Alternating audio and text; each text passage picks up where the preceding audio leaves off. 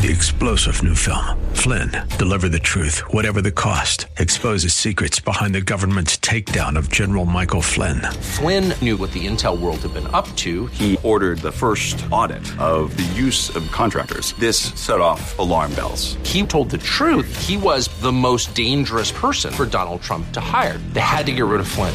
Flynn, Deliver the Truth, Whatever the Cost. Available now. Watch it today. Go to salemnow.com. salemnow.com. Do you ever feel like you just don't have what it takes? That's okay, though, because when it seems like it's too much for you, it's never too much for God. In fact, sometimes this is even part of His plan.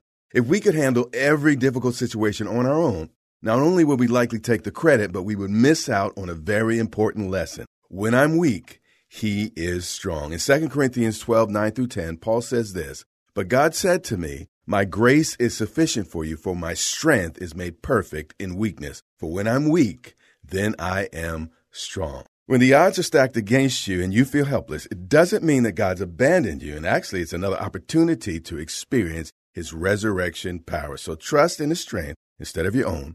Watch Him work things out, even when you can't. A great man once said this. He said, "The weaker we feel, the harder we lean. The harder we lean, the stronger we grow." For more, go to gracechurchva.org. And as always, live big. You were meant to think big, too big, big. Your tomorrow can be bigger.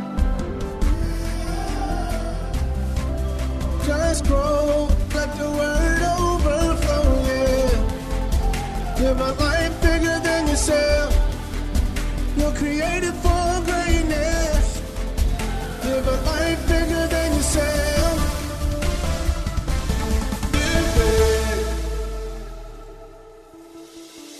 Welcome to Live Big with Derek Grier. We're glad you decided to join us today.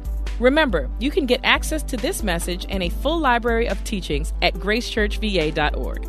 As we dive deep into the Word of God, we believe that it changes us and empowers us to think big, do big, and live big.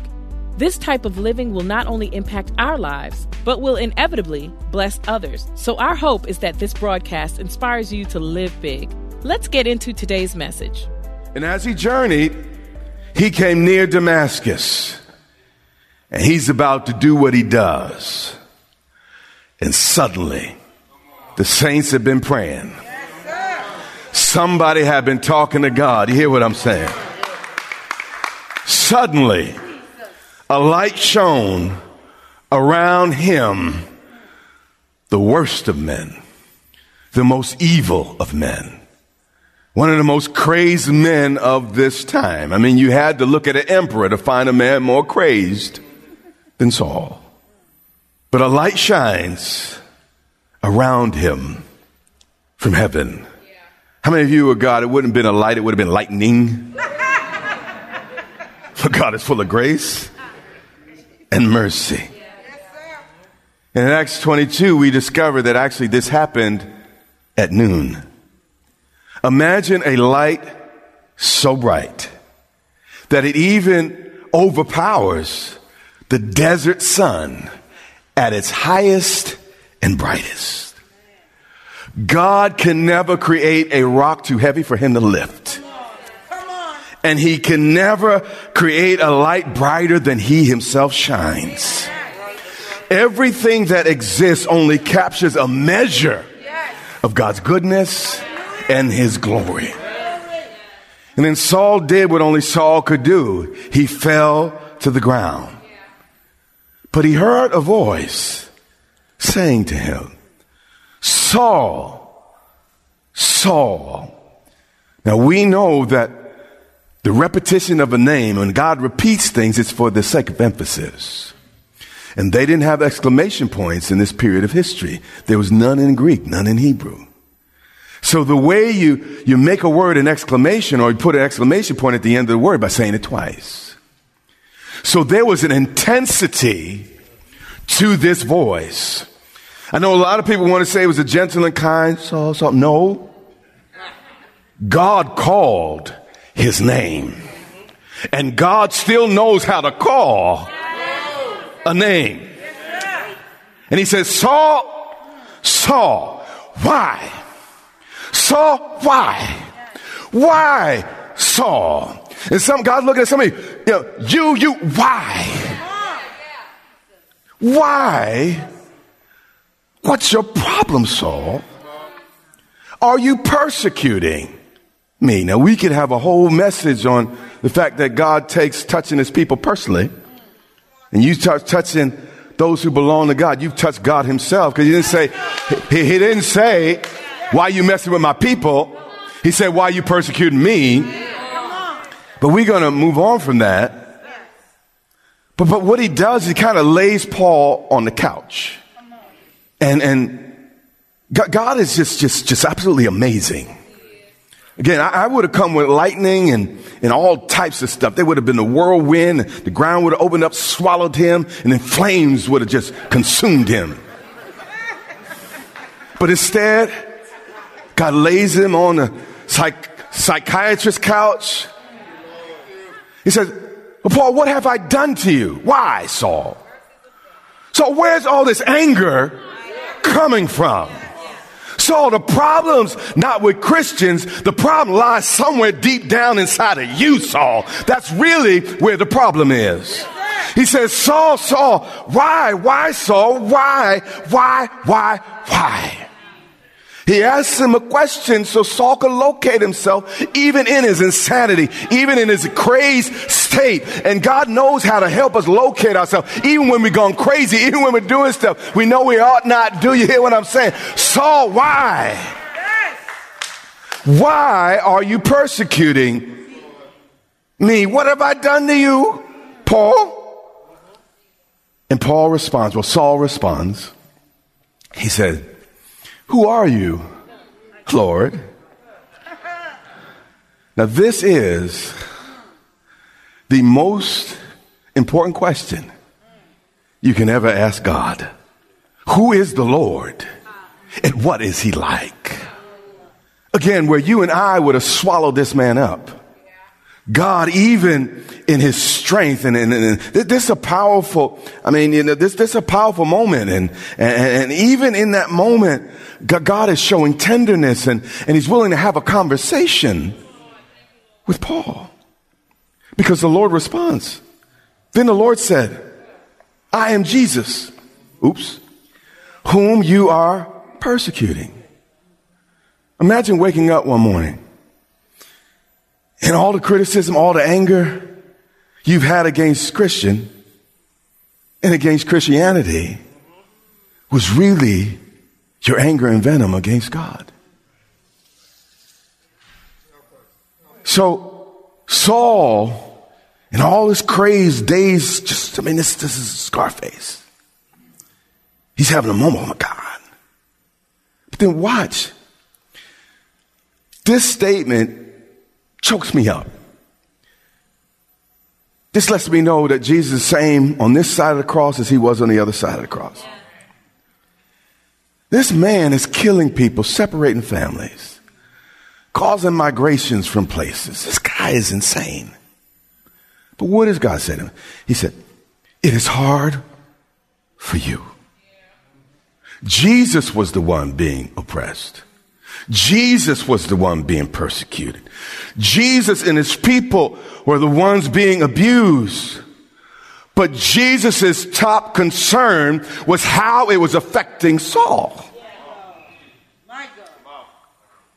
I would have been like, Saul, you know the pain you caused me?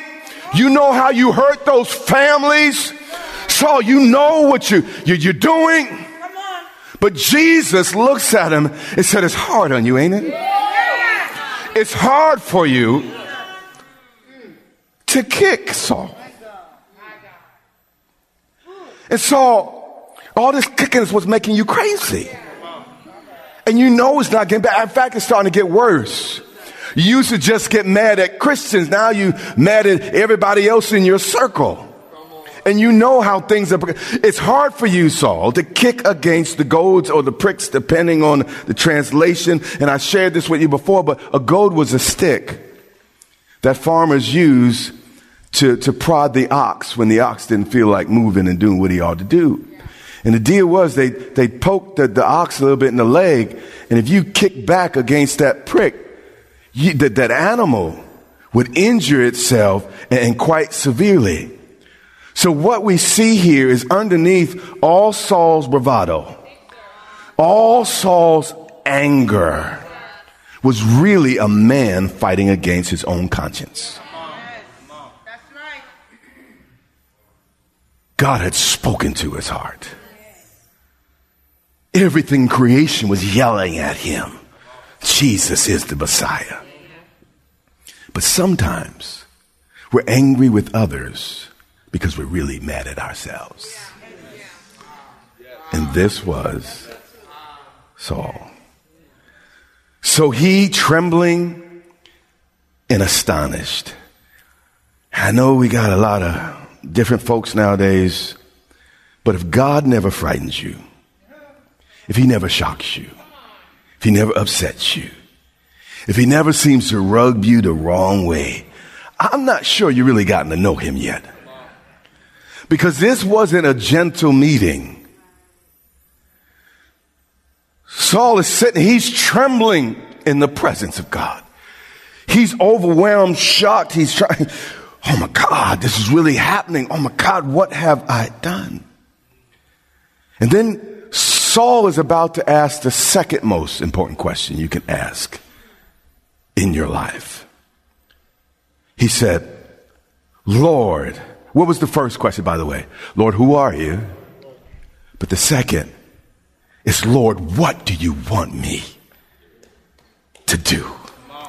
You see, when you really repent, it's like, Lord, what do I got to do to make this right? Father, how can I fix this? And when these two questions are answered, every other question in life becomes irrelevant. Then the Lord said to him, really, we know Saul couldn't fix this. Only God could fix this. But he said, listen, this is what I need you to do. Arise and go into the city, and you'll be told what you must do. Now, this is important. Paul is no longer the shot caller. He was the one directing everybody, Jesus has gotten in the seat. And Jesus did not come into your life to be told what to do. And I appreciate your plans and how you put them together and how you got some counsel together and you really work hard on your plan. But our God is a God of purpose. And as great as your plans are, his purpose will prevail. And what I've learned in life is until God opens that next door, praise him in the hallway. And what happened here is Jesus called himself Lord. And then he had to teach right out of the gate. The first lesson to Saul was, boy, you need to learn to wait on me. And sometimes God don't answer your prayer just the way you want it because he's trying to make a point. It's like, I hear what you're saying. I hear your plans. I hear all that. But last I checked, I'm Lord. And actually sometimes delay is God proving his lordship. Now I'm going to stay here for just a second. I used to have a dog named Max, and he's gone on to be with, I don't know where Max is. Okay. But with Max, I had young kids in the house. I couldn't have a crazy dog because, that'd be dangerous. So I had to teach Max that if I told him to stay, he needed to stay. And what I would do is before I even feed him food, I'd say, sit. And the hunger impulse, food impulse is really strong in animals. And I put his food down and he'd have to sit there until I said release. Basically, I was establishing lordship. That's right. Come on. Said, dog, you are not the master of this house. Yes. Between the two of us, I'm the one in control. Okay? And what God has to train us is, yes, I have good things for you. a table in the presence of your enemies. But you need to be still and know that I'm God. Until I release it, until I release you, you be still, you stay where you are, and remember yourself. Because God's a good, good Father and a wise, wise God. Let's get back to the message here. All right. I'm taking up a lot of time this morning. Verse 9. And Paul was 3 days without sight, and neither ate nor drank. And as I said, when God moves in your life, it will not always be comfy. It will not always be cozy. I think God blinded Paul physically to illustrate his spiritual blindness. And this is so important. Pay attention to what I'm about to say. If God never gives you a revelation of your sin, you can never receive a revelation of his grace. And I'll say this. Lots of folks walking away from the Lord, that just seems to be the new thing today. But most of the conversations I have with people that say they once served the Lord and they no longer do, is I ask them, have you ever really had a revelation of your sin? Your fallenness? And almost 100% of the time, no. If you don't know your sin, you'll never know your need of the Savior. And without recognizing your sin, you'll never repent. And those that make it, and I'll tell you something, if you come here because it's a little bit comfortable, if you come here because, I kind of like the people in the place, but you never got a revelation of the fact that you are a sinner going to a devil's hell, that you are in need of a redeemer, that you have missed it from day one. You hear what I'm saying? If you don't have that revelation, you're not going to make it too long, because you're going to opt out as soon as it gets tough. You're going to opt out as soon as it gets uncomfortable. Paul or Saul had a revelation. He's trembling. He's awed by, oh my God, I thought I was so right. He trembles before God, and for this reason, he endured the way he endured. And I know this may sound old-fashioned, but if you don't have it, ask God, and he's a good God. God, give me a revelation of who I am without you. Give me a revelation of really what you had to die for. And that's a prayer he will always answer. So he's 3 days and 3 nights without sight. But let's just skip to 1 Timothy 1:15. And now we're ready for the verse I needed you to leave here understanding today. Paul is speaking. And by the way, Saul becomes the man we know as Paul. It was this crazy man that wrote much of our New Testament. It was this maniacal individual. It was this demonized man that God set free to set you and I free. Watch what he says, by unction of the Holy Spirit. He said, this is a faithful saying, a phrase Paul only used 5 times in all of his letters. And he uses it to set up something that's super important he didn't want us to miss. He said, this is a faithful saying and worthy of all acceptance, meaning folks are saying this and I'm here to confirm it. I wish it wasn't so, but it is. That Christ Jesus came into the world to save what? Sinners. So if you never realized you were a sinner, I'm not sure you're saved. He came to save sinners. Jesus said it's the sick that need a physician.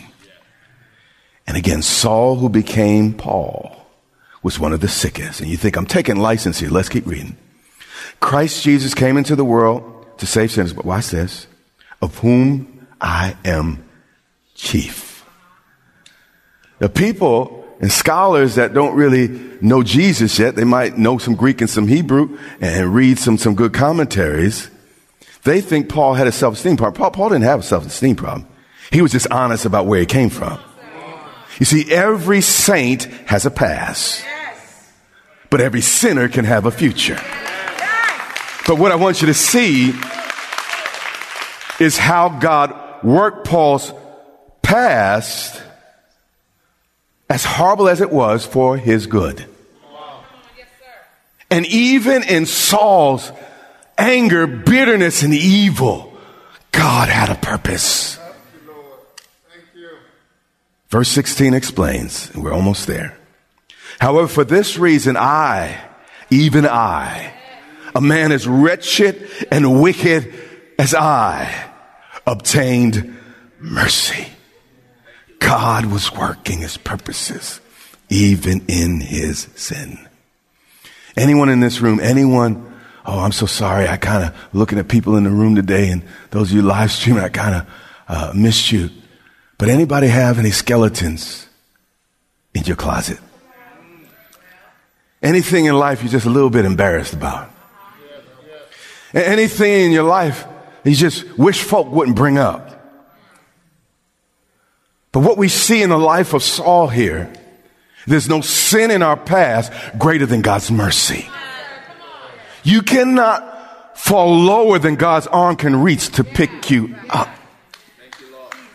He said, for this reason, a person as bad as Saul, a person as bad as you, a person as bad as me, obtain mercy so that in me first, Jesus Christ might show all long suffering, watch this, as a pattern, as a model, as an illustration, as a template, as an example. Paul is an example to those who are going to believe on him for everlasting life. In other words, if God could take a man as wicked, as bad as Saul, and turn him into one of the greatest men in history, what can't God do for you?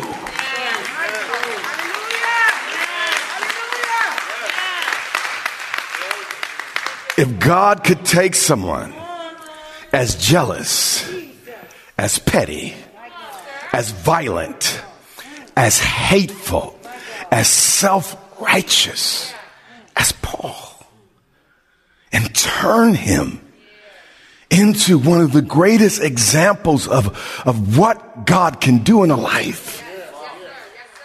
What's your problem? What's your background? What's in your past? What's the issue? What's the thing God can't do for you? Why did God have this man of all men write the Bible?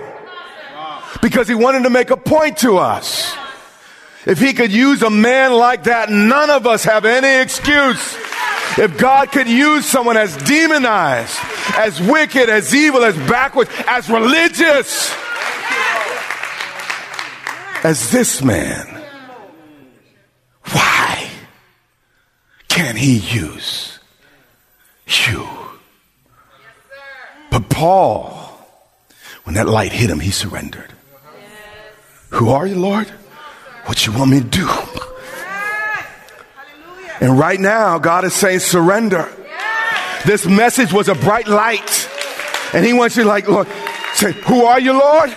What you want me to do? This is your moment. I don't know. And I don't know everyone viewing. I don't know everyone in this room. And I don't speak like this. But some of you, I don't know if you're going to have another chance. You just say, Lord, who are you? And what do you want me to do? The greatest prayer you can pray right now is, Lord, who are you? And what do you want me to do? And if you pray that prayer from your heart, and I know I'm talking to folks that don't know the Lord, but I'm talking to folks who do know the Lord. You know you've been wrong. You know you're done wrong. Lord, who are you? And what do you want me to do? Help me see you clearer, Lord. Help me know you better, Lord. Help me do everything you want me to do. This is the Live Big broadcast with Derek Grier. We pray that you were inspired to think big, do big, and live big. Our goal is to compel you to live in a way that overflows and blesses those around you. We invite you to meet us online for vibrant worship and strong Bible teaching each Sunday and Wednesday on social media or gracechurchva.org. You can also tune in to the Live Big broadcast on television. So check your local TV listings or visit gracechurchva.org for the broadcast schedule. That's all the time we have. But until next time, remember, you have what it takes in Christ to live big.